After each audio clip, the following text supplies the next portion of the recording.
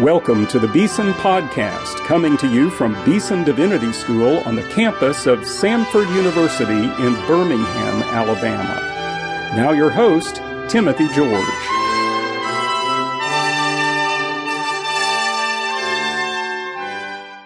Welcome to today's Beeson Podcast.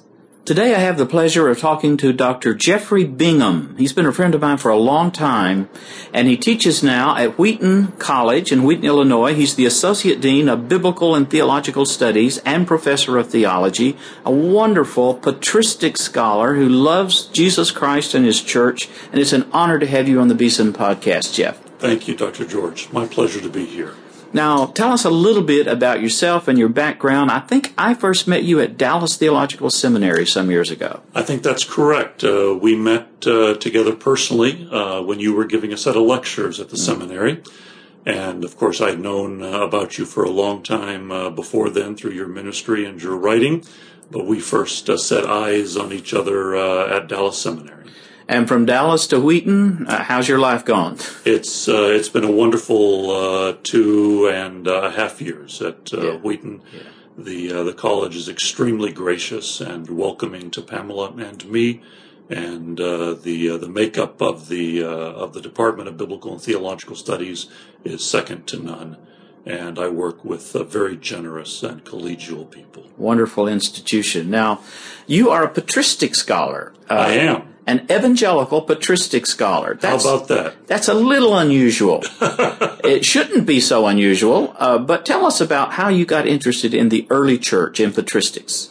Well, it all began in my THM years. When I was pursuing that degree, I took a class on the early church, and that sparked my interest. But that really wasn't what eventually led me to specialize in them. That happened during my doctoral studies when I approached my mentor, Craig Blazing, and told him that my greatest interest was in theological methodology. And what did he believe was the greatest training ground to learn the exercise and the specificity of good theological method. And he said the patristic period. It was the constructive period. It was the first period of doctrinal development in Christianity. So he encouraged me to major in that period and recommended Irenaeus.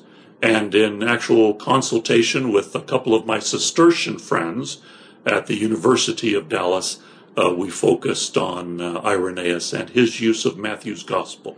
University of Dallas is a Catholic university, a very fine academic center, isn't it? Yes, it is. And in Dallas, we were very fortunate to have a second century faculty seminar, which involved faculty from a variety of institutions in the Southwest. SMU, University of Dallas, Southwestern Seminary, Dallas Seminary, Baylor in Waco, and other institutions, including TCU in Fort Worth, and faculty that specialized in the second century and in New Testament scholarship. All of this headed up by the marvelous, wonderful Everett Ferguson. Yes. And Bill Farmer, right. Greats of biblical and patristic scholarship. We've learned so much from them, and you've been right in the thick of that movement yourself. By the grace of God and by the help of those friends, I was able to immerse myself deeply into second century scholarship. You mentioned the name Irenaeus of Lyon. Tell us a little bit about who he was and why he's important. Irenaeus was an early church father of the second century, born in Smyrna, the pearl of the Aegean, discipled and mentored by Polycarp, and learned the basics of theology from the tutelage of Polycarp, eventually made his way to Rome and then to Lyon in central France, and there he was a presbyter for a few years, just prior to the persecution that hit Lyon and the neighboring city of Vienne around, or precisely in 177 A.D. Christians were gathered up from both cities, brought to the amphitheater in Lyon, and held captive there and eventually taken into the amphitheater to be put to death. And we have some martyr stories from some of those Christians who suffered, like Blandina, the slave girl. We do, and Eusebius preserves for us actually a letter that was written by the Christian survivors of Lyon that they were sending back home to Asia Minor to let them know what happened. And so we have a very detailed account of those martyrdoms. Lyon at that time was, Irenaeus at that time was probably in Rome on a ministry given to him by the bishop of Lyon, Pothinus. And so he wasn't present in Lyon during the persecution, survived them, while his predecessor in the episcopacy, Pothinus, was actually beaten to death at the hands of the Romans. And when Irenaeus then returned to Lyon after the persecutions, he was then put into the office of bishop. Now, Irenaeus is important for lots of reasons. You've mentioned that he was a student, a disciple of Polycarp in Smyrna, where he was born. And, of course, Polycarp, we know, was a disciple of the Apostle John. He was. So in Irenaeus, we are just one generation removed from those who knew and saw the apostles. That's exactly right. And so we're very, very close to the hands-on teaching of the Apostle John.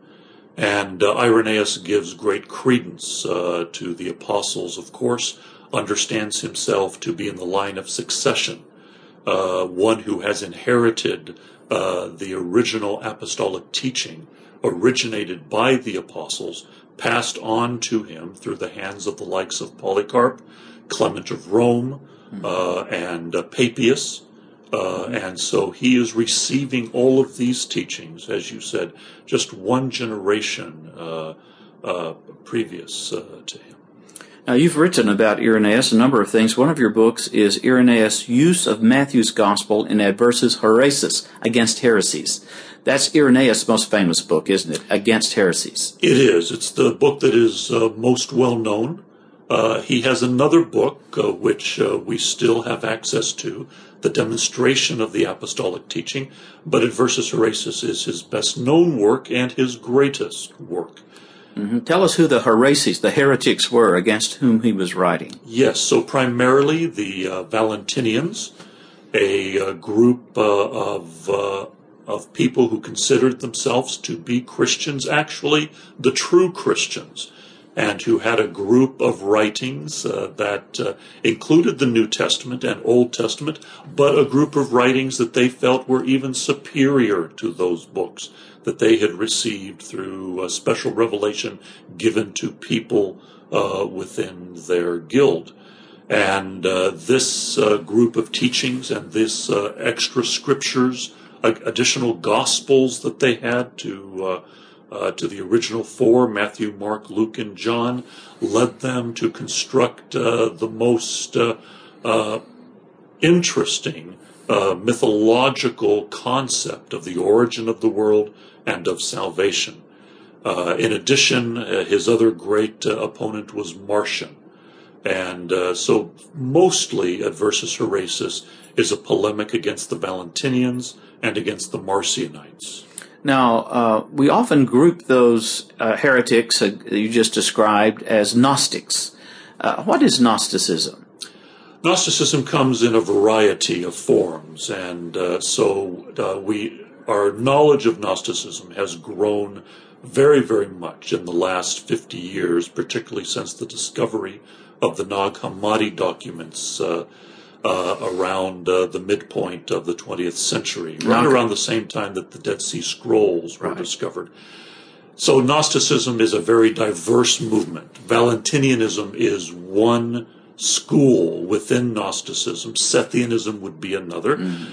In general, we could probably describe the Gnostic myth as a myth that would envision a primary superior God, normally termed the Father or Propator, and then a second God, the creator of the world, normally termed the Demiurge.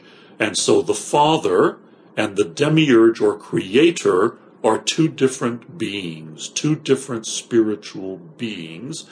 The demiurge, the creator, is understood to be a wicked and evil being, and therefore everything he creates, the physical material world, bodies, rocks and stones, trees and mountains, all of these things are viewed to be worthless and without value, while only the spiritual, the immaterial, and the celestial would be viewed to be of worth and of eternal value.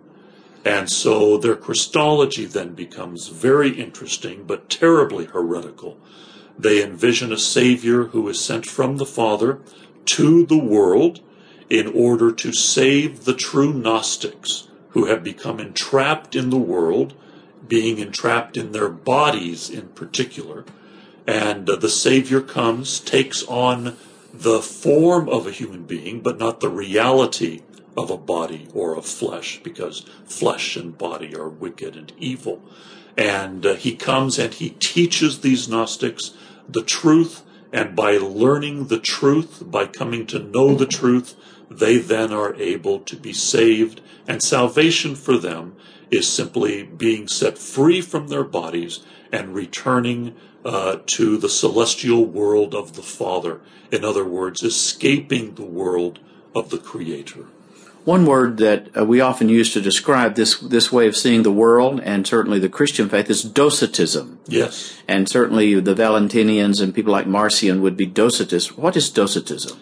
Docetism is a doctrine that originates from the Greek word dokeo, which means to seem or to appear to be, but not to be really. And so Docetism would teach that Christ came to the world, but he wasn't really flesh. He didn't really take on human body. And so he just seemed or appeared to be flesh and body, but wasn't really. And so if you had tried to embrace him, you would have been embracing a phantom. So when Jesus walked along the shore of the Sea of Galilee and stepped into the sand, his foot did not leave a print because it wasn't a real foot. It wasn't a real foot. He just seemed or appeared to have a foot. Now, if this sounds somewhat weird to you as our listener, especially if you've been brought up in the Christian faith and you've read the gospel, I think we should not underestimate the enormous appeal that this kind of message had in a world filled with anxiety. That's right. And of course, I'm going to ask you this question because some of the things that come out, and when we study Gnosticism, the Docetists of the 2nd century, against whom Irenaeus was writing, sound eerily familiar to various patterns of spirituality we still have with us today. Could you say a word about that? Yes, so it's not strange to find within popular Christianity today the idea that salvation is nothing more than gaining release from the body, because the body is evil and the body is holding me back from my true potential as a spiritual being, as a soul or as a spirit. And so it's very popular to believe that salvation does not consist in the salvation of the physical and material things that the God that we love and worship created with value and with goodness. And so this frequently leads to a de-emphasis on the glorious doctrine of the resurrection of the body. It frequently leads to a de-emphasis on a doctrine of the future that echoes with Isaiah and with Peter, that God is going to create a new heavens and a new earth, that the earth will be refinished and renewed, and that it will be given beauty again and refreshed again. And so this leads to an emphasis on the immaterial, and it leads to a disparagement of the material. And this can actually affect the way in which we love human beings. We begin to see human beings as merely immaterial things rather than physical and material things. We often, therefore, neglect to meet their physical needs, to embrace them, to comfort them, to put a blanket around a shivering shoulder, or to provide a meal for a hungry and starving person. And so we find that Docetism is even rebuked and written against in the New Testament. The Apostle John, in the second of his epistles, declares to us that if you want to know who the Antichrist is, the Antichrist is the one who denies that Jesus came in the flesh. Yes. And this leads to an absence of authentic love, and it denies true Christian and social community. Irenaeus was a bishop in the church. He was a leader in the church, and he set forth a number of, you might call, safeguards against this kind of teaching, which was rampant in his day, and yes. really vitiating the life of the church in many ways. It was life-threatening. And I want to ask you to comment on these three ideas that are certainly found in Irenaeus, and what, if anything, they have to teach us today. One is the canon of Scripture, and the other one is the role of the bishop, and the third one is the creed, or the affirmation of faith. Yes. So his understanding of the canon is in direct conflict to the Gnostic or Marcionite understanding of the canon. Marcion, if you'll recall, had done away completely with the Old Testament. So he was left with merely 10 of Paul's epistles and the Gospel of Luke carefully edited. The Valentinians had kept the Old Testament, but they were interpreting it in a very, very unorthodox manner, as I've described earlier. And so you had both an interpretive problem for those who kept the Old Testament, and then for those, the Marcionites, who had rejected the Old Testament, you had a canonical problem. So Irenaeus needs to respond to both of these problems. And so on one level, he responds canonically by insisting and by recognizing that the Old Testament, the Scripture of the Jews, is indeed Christian Scripture. And it must not be read as the Gnostics read it, or merely as a good rabbinic Jew would read it, but as a Christian would read it, in order to gain from it all the nourishment that comes to us by understanding that the Old Testament anticipates and promises Jesus Christ in continuity with the New. And so Irenaeus spends a good amount of time in demonstrating the continuity, the promise and the fulfillment between the Old Testament and the New, in order to demonstrate that Christians have a canon which is composed of two parts, the Old and the New. And so that solved, or that was the response to the Marcionite problem. But you still had the Gnostic problem, which was a hermeneutical or interpretive problem. And this is where the creed comes in. And so one just doesn't read the Bible willy-nilly.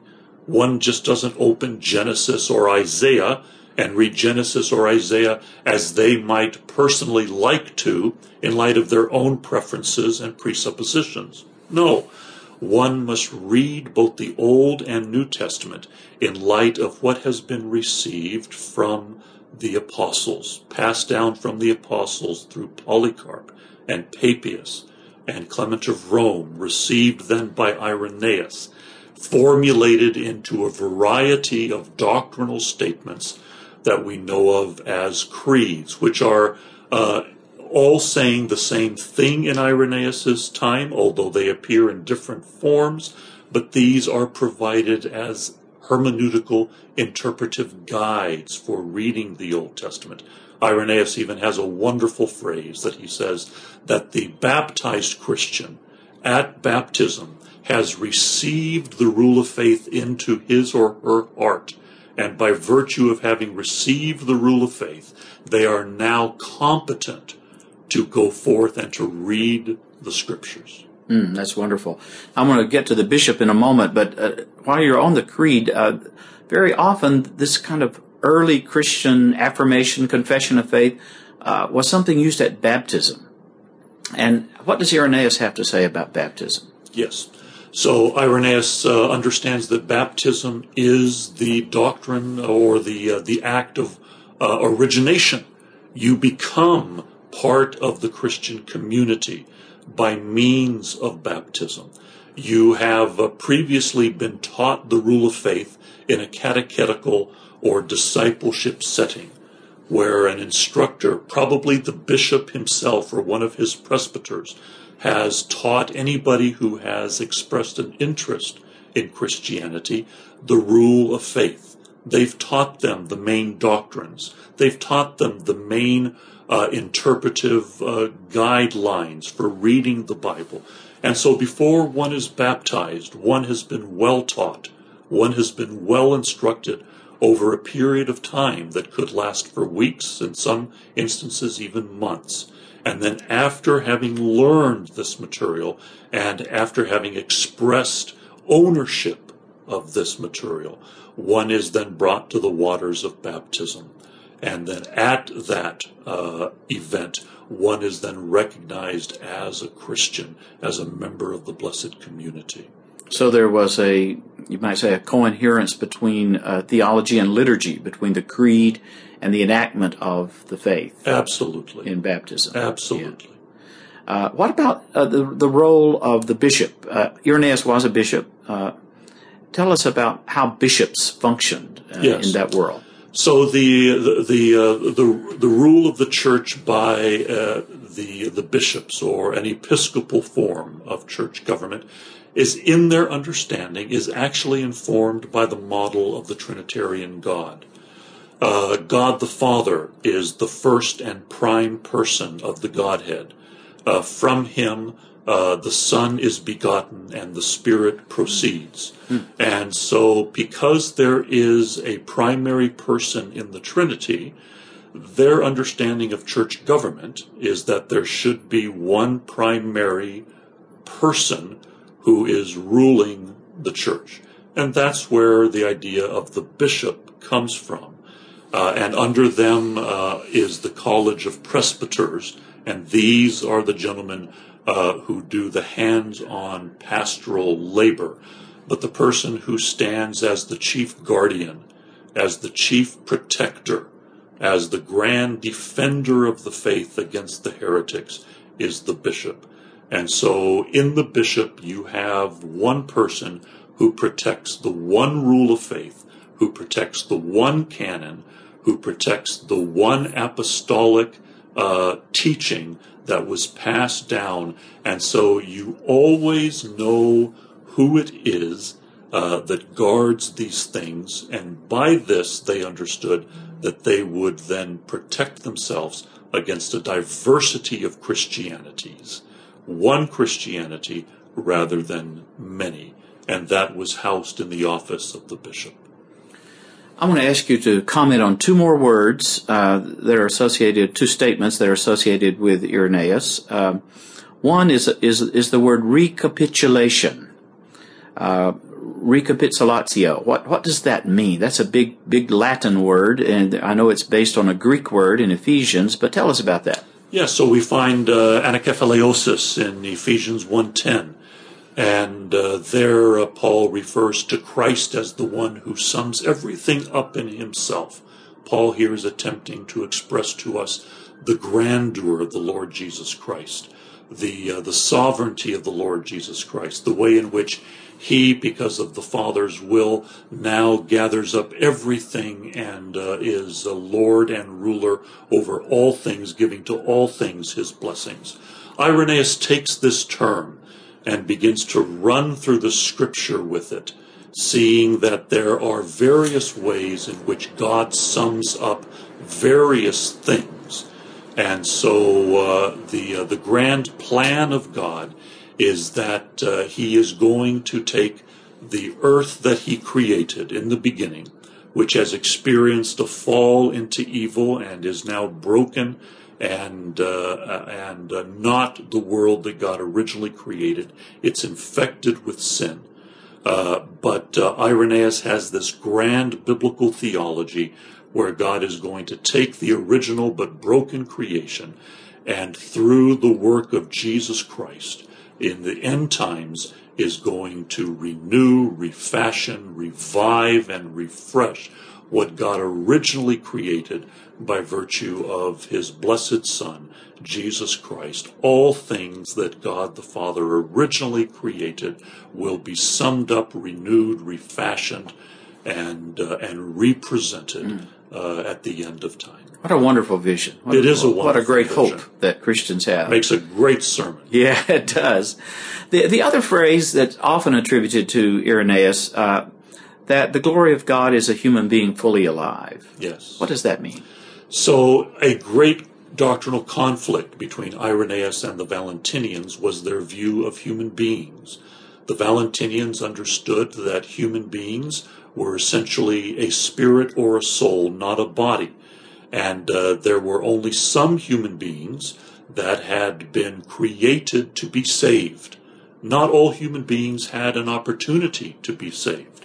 Only some special human beings that had been created merely with spirits, as spirits, were at the end of time going to reascend back to the Father. What Irenaeus argues is that no, human beings through the work of Christ, first of all, are all the same. They are both material and immaterial.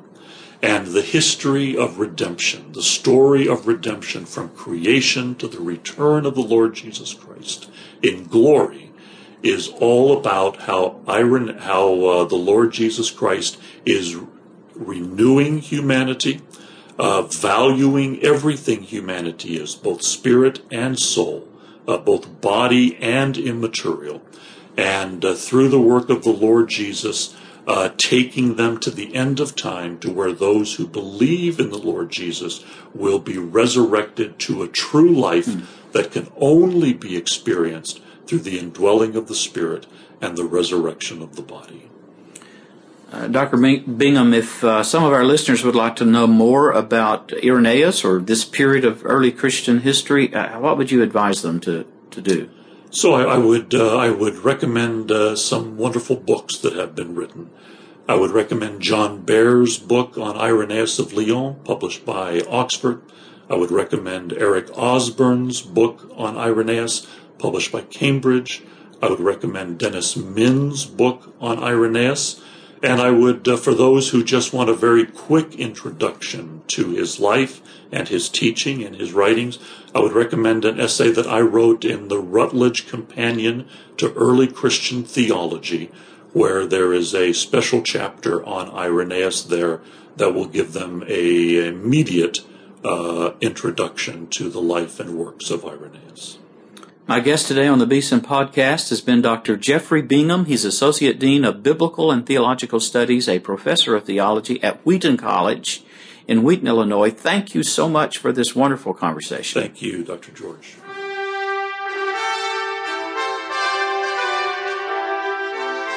You've been listening to the Beeson Podcast with host Timothy George. You can subscribe to the Beeson Podcast at our website, BeesonDivinity.com. Beeson Divinity School is an interdenominational evangelical divinity school training men and women in the service of Jesus Christ.